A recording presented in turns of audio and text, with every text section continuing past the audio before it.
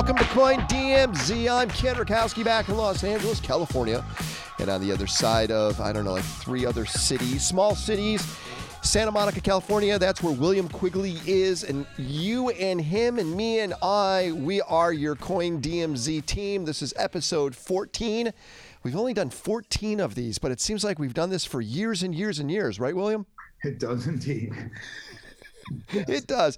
All right, I got a challenge that's about to happen, not me, but technology-wise, to Telegram and Signal.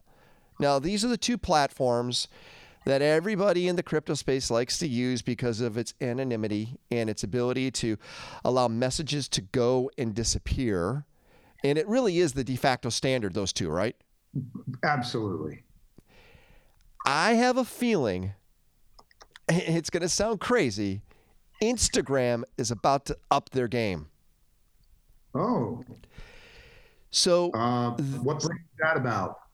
Well, they are about to launch a video chat platform, an encrypted chat platform that they've taken a lot of the tools from WhatsApp, and they've been watching Snapchat, Signal, and Telegram, and they said, we're going to incorporate all that also.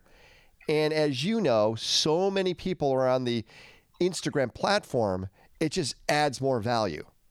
I'm just going to tell you, watch Instagram become a big player in the crypto space for communication in the next couple of months. Wow.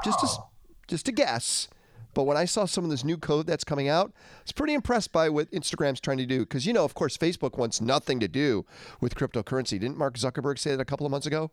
Well, he has. In fact, just a few months ago, based on my information, there was no one within Facebook globally who was looking at the blockchain and cryptocurrencies and thinking about how to integrate that into their business strategy. I think they've hired 1 or 2 people since, but it's shocking. I think they're really missing out.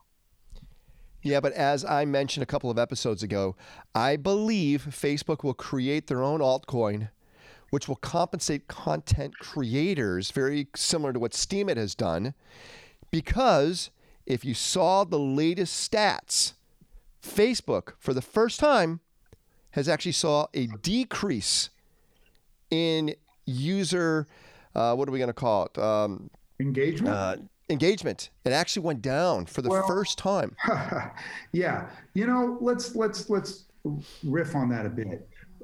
First of all, of course, it's an older platform, right? So the average age is probably closer to 30 than it is to like 20s, which obviously Absolutely. Snap has that. And that's true of all these social media platforms. They get adopted by younger people. The younger people want their own thing and so forth. We get that. But Facebook is so heavy-handed. I see constant references when I'm on Facebook, and I admit I'm not on Facebook as much anymore, but where somebody will say, this was censored, that was censored. And you know, we've seen all of this like politicization of Facebook. Yeah, it's true. And as a result, it's like a turnoff. I mean, of course, the biggest issue with Facebook at this point, in my mind, is the fact that they've changed their algorithm yet again. They do it about every 3 or 4 months to force people who, let's say, have a business account in Facebook. If you want to share your message more and more, if you are not paying for ads, all of your fans, all the people who are followers will not see what you have. And it's getting kind of old. People constantly talk about, well, I had this much engagement and now it's half that, and now I got to build it back up or pay my Facebook bribe.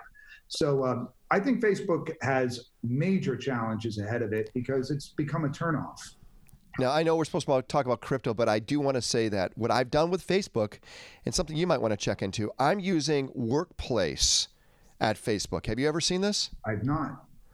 So it's let's call it the B side, the business side of Facebook, where, for example, the group that you and I are part of called Metal, we all will have our own account inside this. We will only see the information from our group, no noise externally.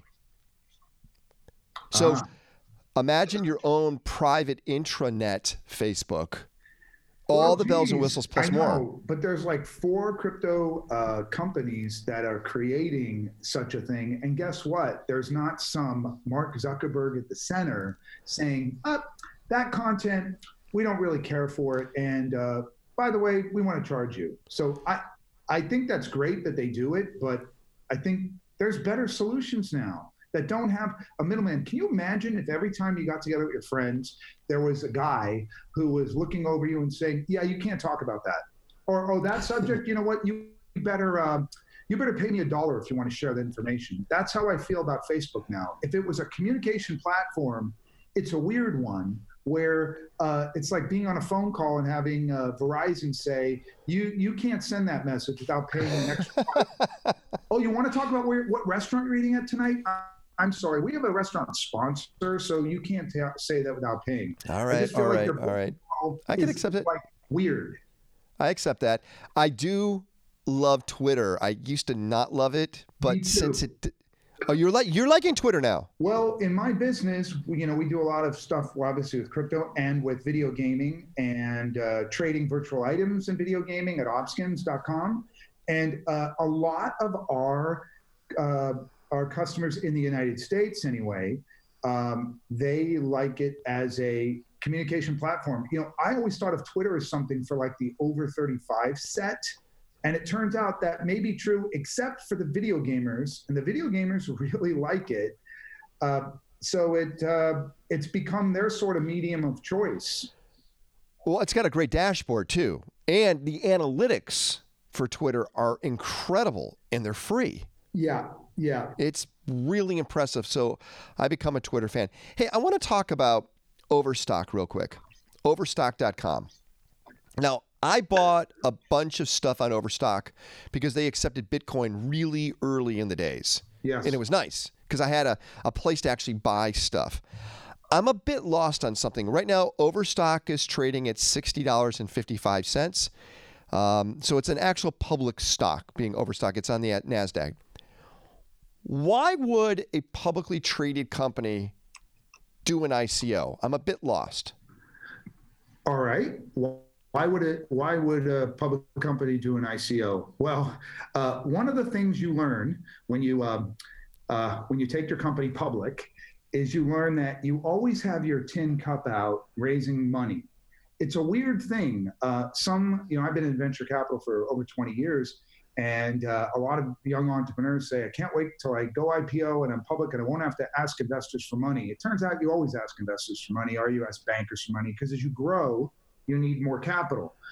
So this is a very cheap form of capital. That's one reason why they would do it. The other reason why a big company or a public company would want to do an ICO is because it's a way to expand your customer base. The crypto community, as you know, it is a community, and they look at different merchants. They look at different companies as either friendly or not friendly. If you are going to open a bank account and you are a crypto person, you probably won't use JP Morgan because the CEO says you're evil if you use Bitcoin, right? So that's another reason. And as you know, companies are always trying to associate themselves with something progressive, something useful, an emerging technology. Well, right now, anyway, blockchain is probably the biggest one. Okay. I get what you're saying, but I want to go back to the premise. By doing an ICO, since there are no shareholders anymore, don't the current shareholders of Overstock lose some type of, I would say, power or position? Because that equity portion, since there is no equity given away, does that affect the current shareholders? Well, I think net it benefits. It benefits Overstock shareholders. Okay, your point, which is more of a subtle, little more complicated point, is hey, is Overstock sort of selling some part of its assets in this ICO, and the beneficiaries of that are the people buying the tokens, and so the shareholders themselves are not directly benefiting. Right. They're not participating in that. Right. And so they may not be participating directly, meaning every shareholder, if you own a share, you get an Overstock or a T0 coin. But what you do get is you get a lot more attention on Overstock as a company, and more people saying, oh, Overstock's doing innovative things. We should hold their stock for investment purposes, right? That's what's crazy is Overstock's been around a long time. I think it has a market capitalization of maybe 1.5 billion or so.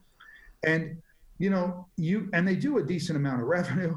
And yet there are so many crypto coins out there that are brand new that have a market cap of around that price, some higher.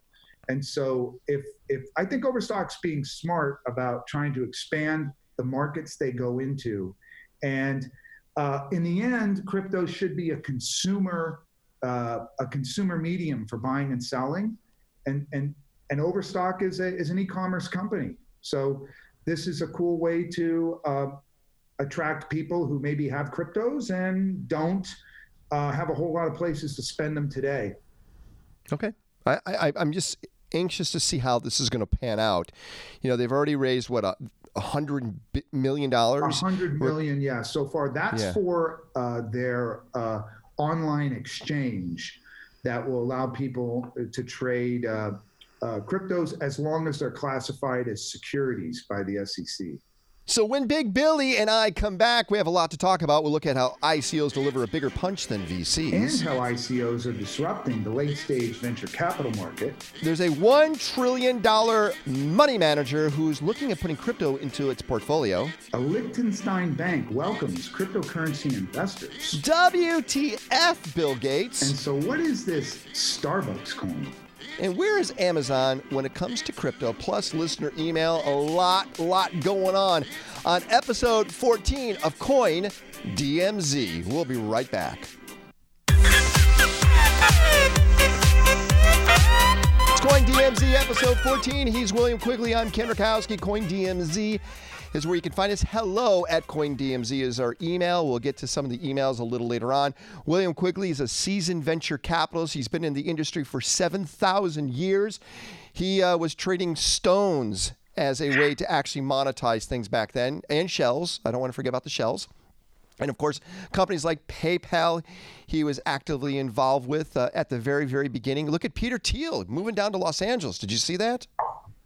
I missed that. You missed that. Yeah, Peter Thiel says he's done with Silicon Valley. Silicon, by the way, not silicone. I don't know why people say that. Silicon Valley, and moving down to Los Angeles because he can't stand the non-loyalty. I like this. The non-loyalty of employees in Silicon Valley. And he's coming to Los Angeles. Right. Oh, he's going to love Hollywood. Oh, my gosh. But okay, I guess you trade one for another. But yeah, welcome to L.A.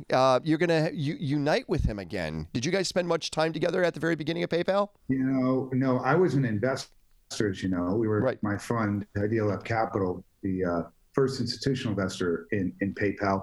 And, especially back then, there wasn't a lot of socializing. I mean, it was all about building a business, and PayPal hit the market at the right time and trounced every other competitor out there, including Elon Musk's company that tried to beat PayPal. Ultimately, we acquired it because his company just could not keep up.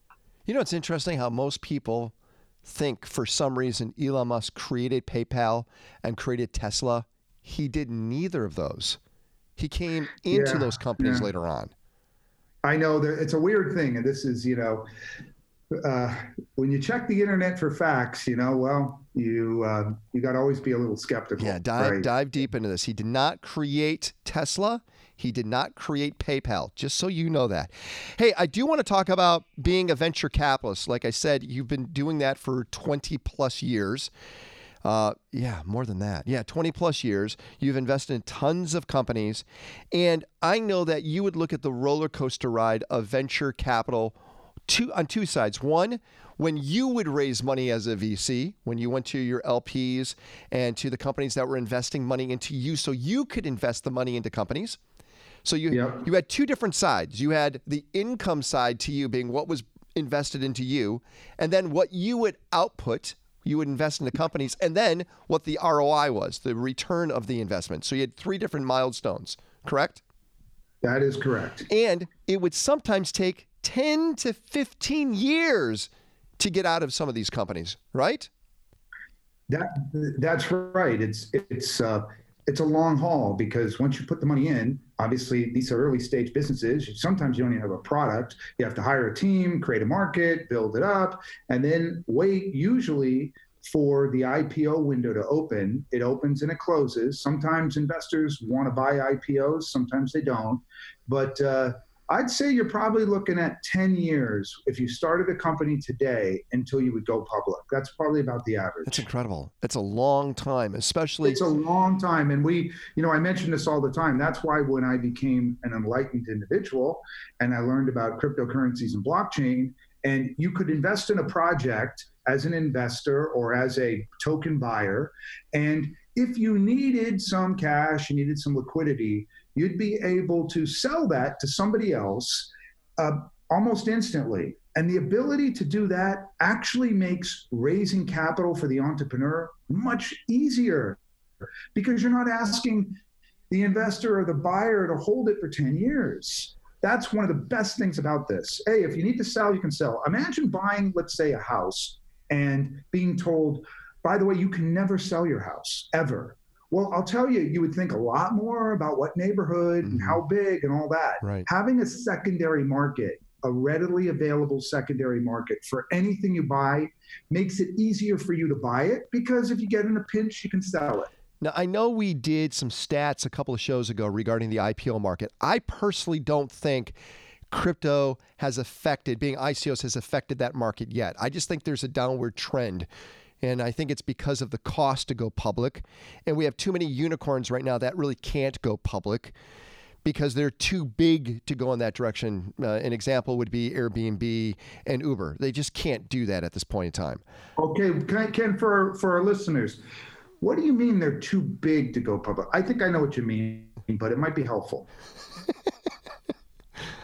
I think they are able to raise more money on the investment side from hedge funds and from sovereign wealth funds in a faster way than they will if they went public. And 2, they don't want to be under the scrutiny of the public markets when it comes to things like SOX, Sarbanes-Oxley, and all those things. They want to stay more as a non-transparent entity than they do when they go public. What's your thought on that? Now, just so I understood the last point you made, you said the people there don't want people to be able to look at their socks because they have really colorful socks. This is where the comedy side of doing the show on the weekend gets William getting, Sarbanes-Oxley. We're talking about socks, which that's the term that I would say has prevented a lot of companies from going public, don't you think? Yeah, so Sarbanes-Oxley was when Congress saw what happened after the dot-com bubble burst, and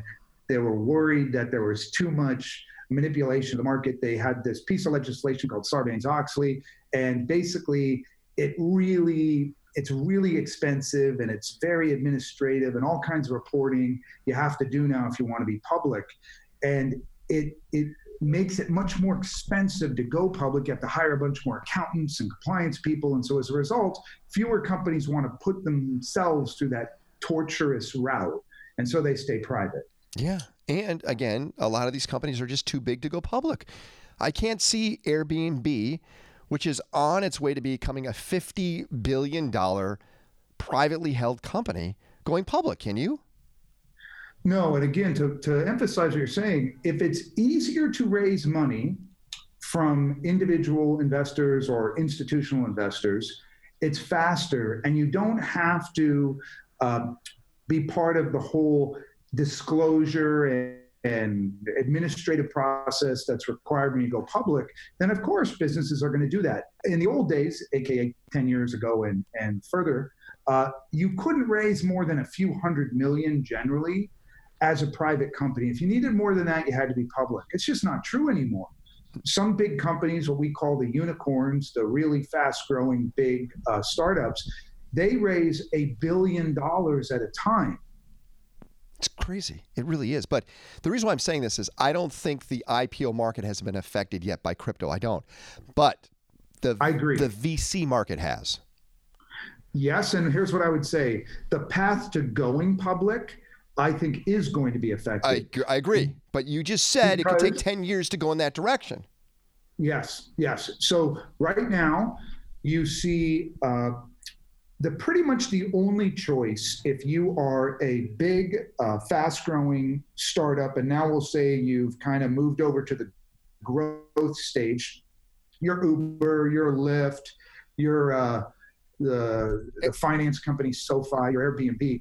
You're pretty darn big, and you need, let's say, 500 million to $1 billion of capital. The place you're going to go for that is generally not a bank. You don't go get a loan, and it's for a very simple reason. Banks tend to not like to loan to companies that are losing money. And while it's not 100% true, as a rule of thumb, you can say the only people who are willing to loan companies money, lots of money, while those companies are losing money, are venture capitalists.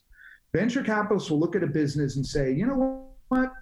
I see that you guys are growing fast, signing up lots of customers. You've got a lot of stuff you got to pay for, marketing, employees, new office space. So you're not making a profit yet, but pretty soon you will be, based on how fast you're growing when you've paid for all these startup expenses. So we like the direction you're headed. Here's $100 million. Banks kind of just look backward. They say, how much have you made at all yet? And you say, nothing. We've been growing. And most banks will say, come to us when you have 3 years of profitable performance. Venture capitalists will invest in you even if you're not profitable yet.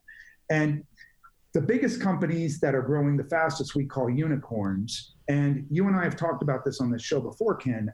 I believe that is the place where venture capital is going to see the biggest effect, a negative effect on venture capital from the ICO market. I agree. Because the ICO route is a way for people to raise money, raise them generally at higher prices than the VCs would pay, and you're giving the buyers of those tokens that you sell in the ICO an ability to trade them and immediately cash out if they need to, which is far better than the VC route, where the VCs go and give a company money, the company gives them stock, but the VCs can't do anything with that stock, maybe for many years.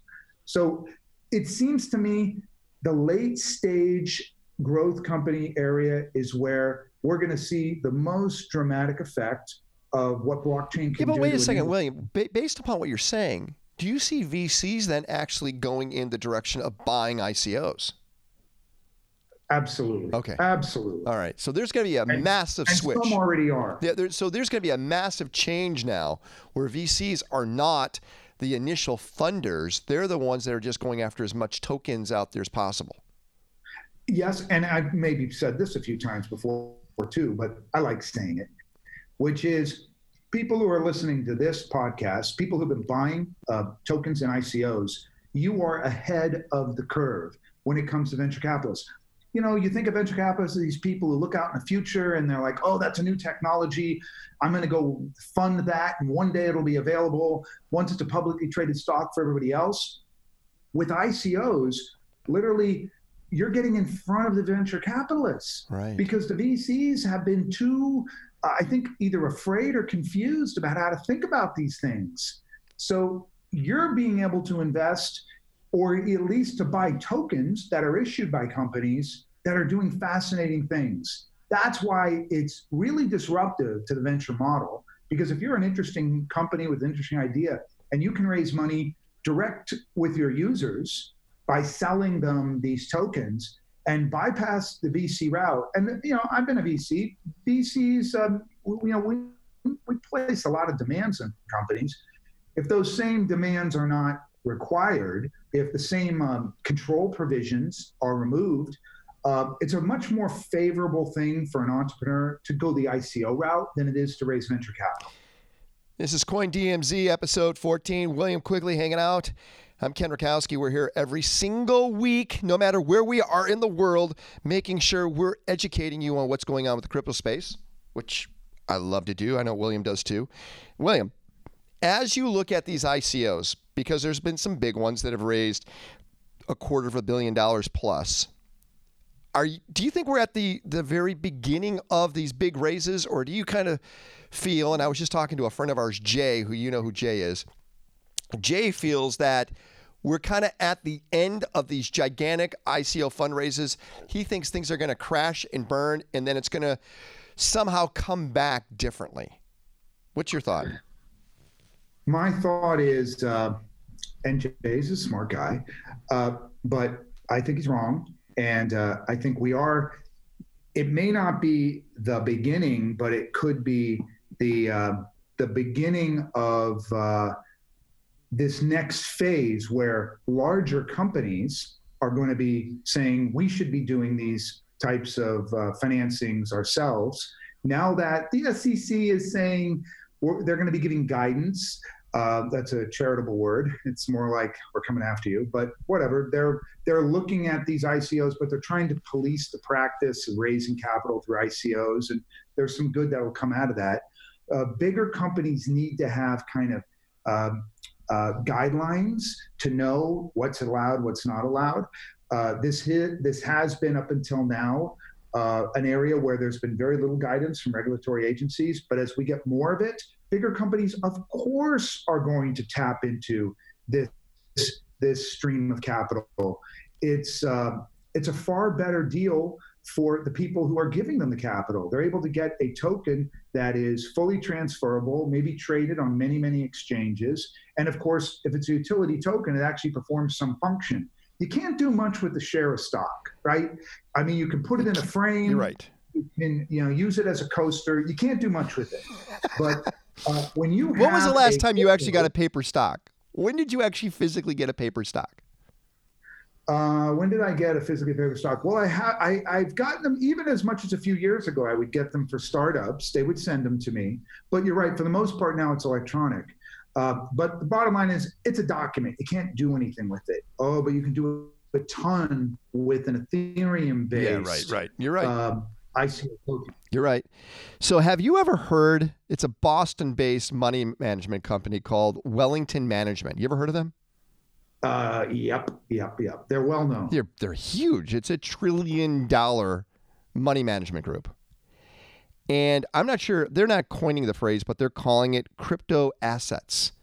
And they're basically opening it up to their portfolio to allow people to get involved in crypto. Now, this is interesting to me because that means if they're one of the first as a big organization saying they're doing it, this only has to open up the floodgates then to other money managers later on down the road, don't you think?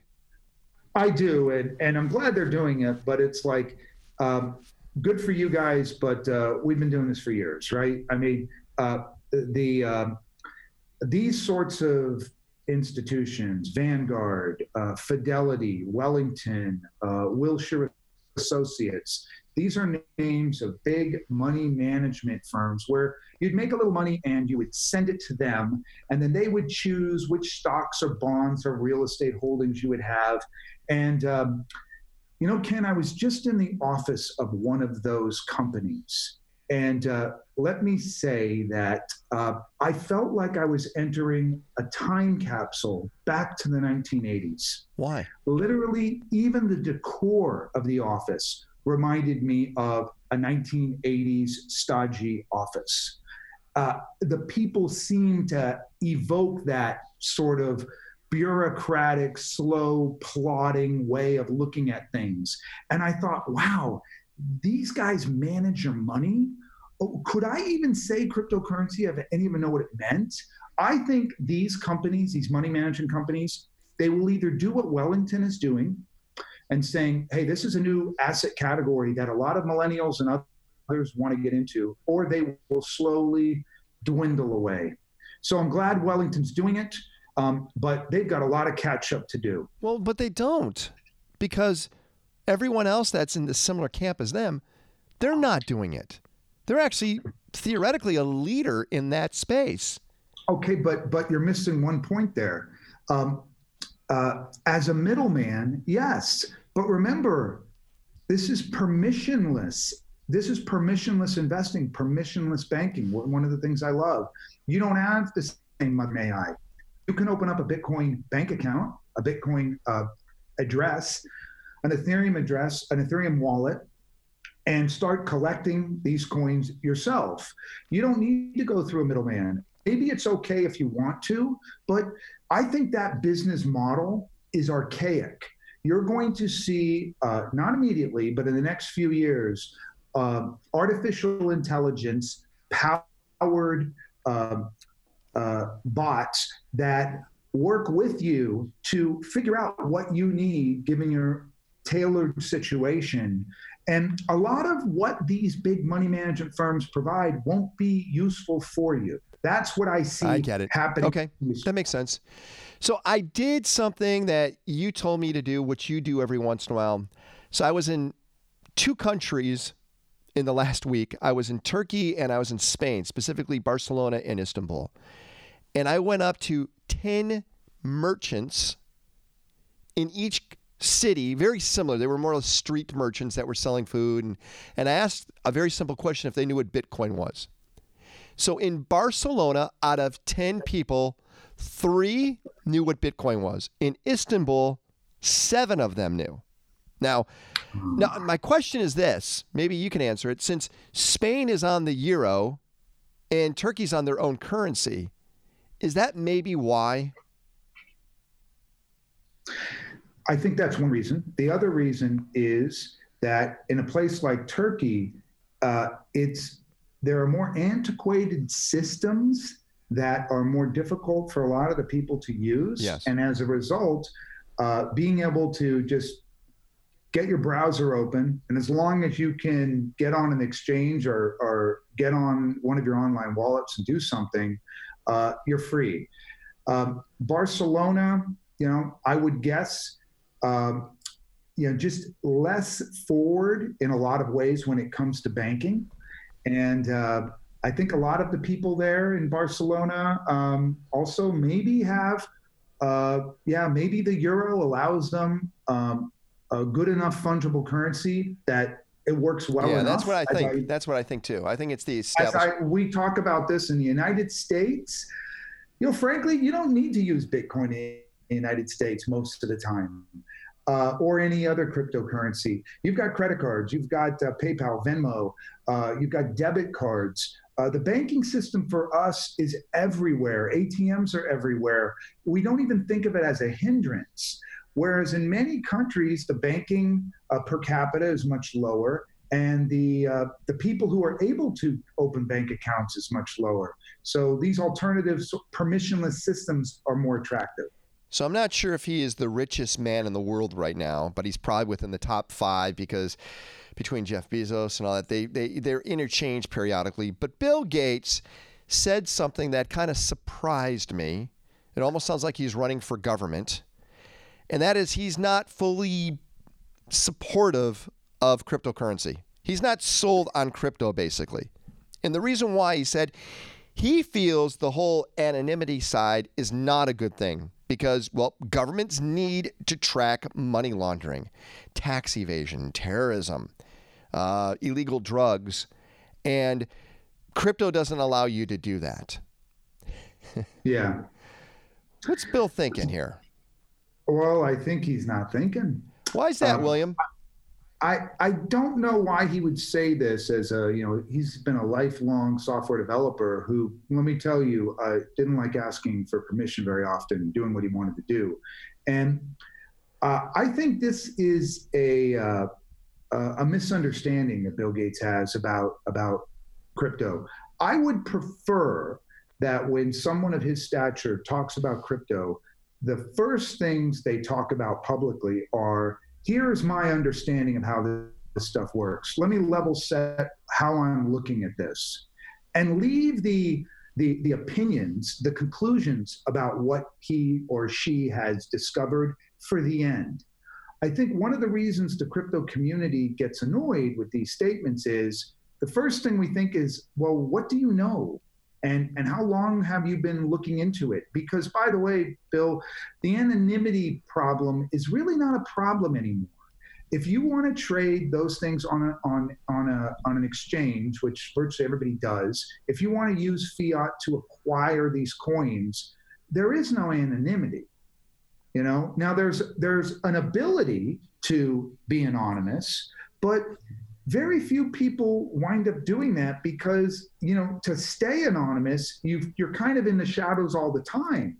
It's like if you're going to use your Bitcoin to go buy something on, an Opskins or an Overstock or an Expedia or any other place that takes Bitcoins, they know a lot about you. They got your credit card, probably. You open the account. They have your voice, your email, your phone number, maybe your address. I think he really exaggerates the anonymity aspect of cryptos.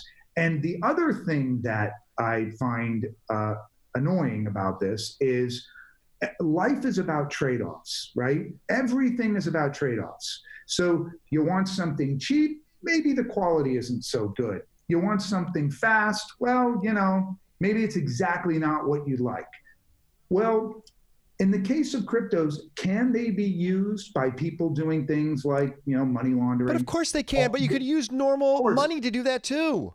Exactly. And so what you would say is, I see that, guess what you can use 747s for blowing up buildings, right? Yeah. So you can misuse any technology. Hey, Bill, you had a great browser called Internet Explorer. I know a lot of people who did bad things with browsers. Yeah, and right? unfortunately, this is what I see also. And to this day, I see it. If there's a Bitcoin story on the traditional media, they say, oh, Bitcoin, which is used for nefarious acts like, yes. And they even still say Silk Road. What? Oh, my God. What? Oh, my God. You know what? That yeah, I mean, that's like, that's like, I know. That's like talking about, viruses on your computer as every time you mention either a new iPad or a new PC model. By the way, there's viruses on those. Yeah, we know. No. You bring it up saying the virus is very similar to the Michelangelo virus, or what was perceived as the Y2K situation. Come on. But hey, they just don't understand. And unfortunately, I kind of felt like Bill Gates was watching the news a little too much on this one. Yeah, and I'll just leave that point with this to our listeners. So when somebody starts talking about cryptos, and you haven't never heard him talk about before, I'm talking about like a celebrity or a well-known person, a Bill Gates, whatever. First, say to yourself, well, before I listen to your opinion on the subject, can you kind of educate me as to how you've educated yourself? Because having opinions without any base understanding or very limited understanding, isn't worth much. So let's hold them to that standard first. That's good. I like that. That's fair enough. And since we're going to talk about Bill Gates, he's up in the Seattle area. Let's maintain a little Seattle on this one. Starbucks. Yeah, they're probably going to come out with a token. Does this surprise you? It kind of seems like you almost have to go in this direction, don't you think? Of course it doesn't surprise me. And by the way, Jay, since you told Ken that big ICOs and big coin offerings are going away, explain this one, buddy. So Starbucks is certainly they'll have, like every app, it'll have an ability to pay in crypto. That's a given. By the way, I read it looks like it'll probably, or the odds are it's Ripple is what they're talking about. Because interesting. Okay, so Ripple might work. I don't know, but there's lots of coins. If you ask me, the reason why when you go to a Starbucks in, let's say, Santa Monica, and you go to pay, and if you pay with US dollars, it's fine. But if you pay with euros, they say, oh, we don't take euros. But in Europe, they take euros. Is just because of this antiquated banking system where you have paper money. You shouldn't actually pick one crypto coin. I would say this to any company thinking of accepting cryptos, because you can actually easily pick all of them. It's not like paper money where you have to have a special bank account that's in euros or yen or whatever, USD. You can take most of these coins and just trade them. So I would encourage a Starbucks to accept 50 different coins. Gosh, I wish they did, because every country I went to, I couldn't use my Starbucks account. I would have to use a credit card. It would be nice to have something that's just unified and universal. Last thing real quick, and that is Amazon. Of course, the biggest e-commerce merchant. It's the biggest store in the world. Why wouldn't they do their own currency? It would only, hey, come, we got on the top, we talked about Overstock doing their own ICO, not for their own ICO or not for their own Overstock currency, but why wouldn't Amazon have their own currency? Answer, none. I can't give you one reason why they shouldn't have their own currency. But I also see no reason why they shouldn't accept crypto. So Amazon is a perfect example of what crypto allows you to do. Remember, everybody, cryptocurrencies are immutable. And that just means once I send it to you, I can't say I demand it back.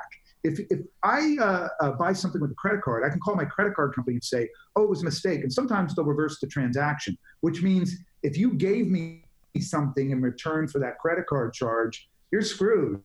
And this happens all the time with businesses. So Amazon has a real problem, especially when it comes to allowing people outside of the United States to buy stuff from them, because it's like, well, do those other countries, maybe outside of Europe, have good policies and procedures for what happens when there's credit card fraud? Can you even get adequate identification to make sure that the person using the card online is who he says he is, and so forth? But so Amazon could say, hey, you're in some part of the world where we don't have a lot of good understanding of what payment methods we can trust, but you send us crypto, you can send us whatever crypto you want, since it's immutable. Once Amazon gets that cryptocurrency, they can ship the product to that person, never worrying about, that was a stolen credit card, or, there's going to be a reversal of that credit card charge. Totally makes sense. Amazon could literally open up its market to countries it can't currently serve. It totally makes sense. We'll find out what happens there. Of course, William and I are here for you every single week. The word HELO, put it right in front of the ad sign, and then coindmz.com behind it, because we get a lot of letters. Letters. We get letters. We get stacks and stacks of letters. And we do. We open up our mailbag, and we have a couple of emails that are popping out right now. Hey, let me grab the first one. This is from Davey from Warsaw, Poland. I love this international audience we have. Me too. All my friends who have crypto use different wallets. Is there a super wallet that allows trading and storing? By the way, I love the show. A super wallet. Wow, a super wallet. Yeah, so first what we'll say here is, because it's worth explaining, there's sort of three ways to hold your cryptos. One is you put money onto a crypto exchange, that may be like a Coinbase, and they hold it for you. And if you want to sell it, you go log into your Coinbase account, you sell it, and they'll send you out US dollars or whatever it is that you want. Then there are wallets, and these are like online sometimes, or connected, wallets that can connect to the internet, where Ledger Nano would be one. My Cilium is another. The Jax wallet. There's a bunch. If you just Google Bitcoin wallet or crypto wallet, and then there is what we call paper wallets. And all I'll say about that is you can turn your Bitcoin into a piece of paper, and basically no one who hacks your computer then could ever get your coins because it's actually on a piece of paper. So that's three ways to hold it. But the best wallets you would think would be ones where you could keep your coins in your personal wallet, not on an exchange that can get hacked, and you could use the wallet to actually trade, meaning sell your Bitcoin or your Ethereum or your Wax or whatever, and then buy it as well. That's what we might call an integrated wallet. And we're right about ready to have a bunch of integrated wallets, but for the most part today, you've got just a few choices. The Jax wallet, I think it's integrated with something called Shapeshift, where you can sell your stuff, but the volume's not so high. Coinbase, of course, you can store your coins in the Coinbase wallet, and then you can sell them actually from that wallet. The one I like is Binance. I like that one. Yeah. Now, Binance, though, is that's an account, not really a wallet, right? So I'm distinguishing between the exchanges where you hold your coins and a wallet where you actually hold the coins yourself. The exchange doesn't hold them. BitGo is a wallet that I use a lot, and it's what we call a multi-signature wallet, which means I can program my wallet so that 3 different people have to input a password in order to take the coins out. And that way, if somebody hacks my password, they'd have to get the other 2 persons' passwords to do it. But today, there's not a lot of fully integrated wallets where you can put the money in the wallet and trade it at the same time. I've named a few here. Wait another 6 months. I even think you'll find Telegram, that's doing its ICO now, will probably have a wallet integrated with it. Hey, by the way, we skipped a story, and I wanted to get to it before we read these other 2 emails. Hey, just a quick question, William. How do you say the capital of Iceland? Is it Helsinki or Helsinki? Helsinki. No, it's Reykjavik. Damn you. I just wanted... Damn you. I knew it was a trick question. And you were supposed to edit out my geographic ignorance, and you didn't. People have actually come up to you and say, hey, I noticed you know a lot about Bitcoin, but not about geography. Liechtenstein. Liechtenstein is a country that borders which 2 countries? So that would be, I believe. Go ahead, Google. Go ahead, Google it. No. Germany. I know Austria. Austria for sure. Austria and Switzerland. Okay, Austria. Yeah. Okay. Yeah, I just wanted to say I thought it was interesting because Liechtenstein, of course, being one of the tax-free countries, is they have a bank. They have a very impressive bank out there. I think it's called Bank Frick. And yes. Bank Frick says they're going to actually do trading of Bitcoin, Bitcoin Cash, Litecoin, Ripple. Yeah, this is another one of those huge stories in the crypto world. The fact that Bank Frick, F-R-I-C-K, Bank Frick made an announcement. Now, maybe they will do it, maybe they won't, but made an announcement saying you can have a deposit in their bank account and they will allow you to acquire a whole batch of different cryptocurrencies and sell them, and they will hold them. They will take the custody of them so that presumably they do a better job than the average Joe at safeguarding these coins so that they're safe and secure. The fact that you get custody and you can use your regular old bank account, you don't have to send a wire to Coinbase or whatever. This is a big deal. This is a big deal. We've got guys like Jamie Dimon and other bankers saying this stuff's dangerous. We have the credit card issuing banks saying we don't want you to buy cryptos with them. And now you have a bank, a European bank saying, you know what, this is a good idea and we're going to allow customers to do it. I'm really pleased to see it. Yep, me too. Watch what happens. Look at these little countries making a big, big push. By the way, Liechtenstein and Luxembourg also doing a lot with the space programs too. They're opening up space corridors. The only reason I'm bringing this up is space, crypto, and possibly watch weed like cannabis. Watch these countries say, hey, you know what? Let's kind of go on the fringe. Let's use our smallness to think big. We'll find out what happens. Hey, let's go to the email coming from Paul, who's in Irvine. What's he say?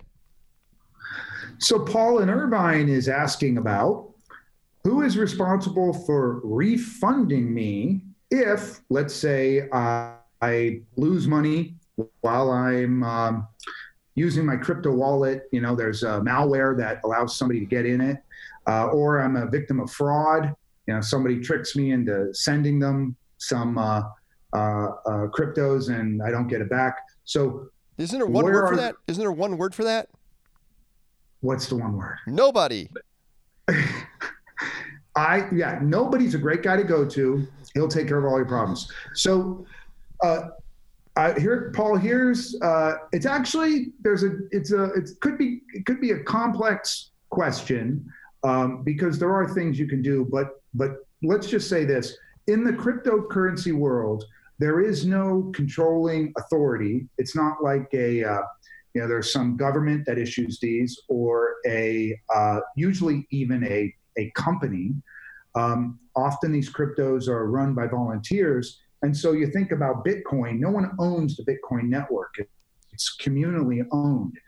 And therefore, if there's a problem in the Bitcoin network, the community fixes it. But there isn't a method today for those who've suffered a loss to collect from everybody else the way you might think about as an insurance company, which socializes losses. And so everybody pays a little bit of insurance. So for the guy whose house burns down, he doesn't go broke. There isn't such a thing today. And so as a result, it's buyer beware. What's the one word again? Who? Nobody. Nobody. Yeah. Buyer beware. That's what it is. Right? That's right. And over time, we will get companies that are willing to take that risk. All right, let's go to Erica, who's in Colorado Springs. With the recent roller coaster ride of the stock market, which seems to be equal to the cryptocurrency up and downs, can you peg the Dow or the S&P to crypto? Yeah, yes, you can. And I think what you're asking is, hey, you've got all these great stock tracking and investment tracking analytic tools.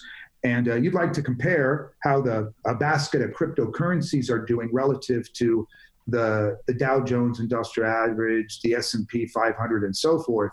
There are websites that give you that information, but we don't. Right now, there's kind of two worlds. There's people who like to own and trade, buy, sell cryptos, and there's people who like to do that with stocks. And we don't have like a Bloomberg terminal that combines them, but they're coming. There's even an ICO coming of a company that's creating a terminal that allows you to do all kinds of cool stuff with stocks and bonds and now with cryptos. So these tools are coming, but wouldn't it be great if you could go to like Google Finance? I guess you can't go to Yahoo Finance anymore if they're around, but Google Finance, and you could, check all this information and get these indexes of how did, overall stocks perform on the New York Stock Exchange? How did cryptos perform on different exchanges? We're going to have that, I suspect, in 2 years or shorter, but we don't have a lot of it yet. Okay. Last thing before we go, William, you had a surprise keynote the other day at a conference in Santa Monica. You didn't even know you were the keynote. I didn't know I was the keynote until I showed up, but I was glad I was there to keynote it. There was a great crowd.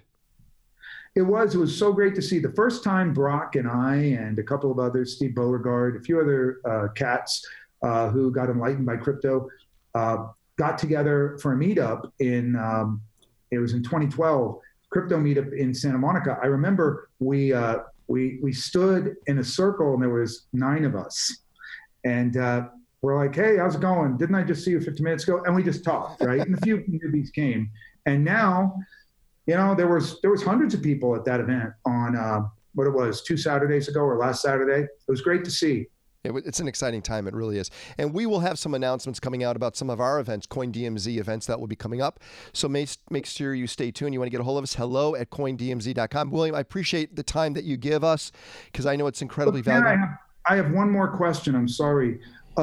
I'm traveling next week to Moldova. What is the capital I'll be traveling to? You're kidding, right? You're not really going to Moldova. But if I was, where would I be? No more insulting my geography competence. You're going to Moldova. How about if you're going to Madagascar? How about Mongolia? Let's just hit all the M's, okay? William Quigley, you want to find him or me, just go to CoinDMZ. This is episode 14. Thanks a lot for hanging out with us on CoinDMZ.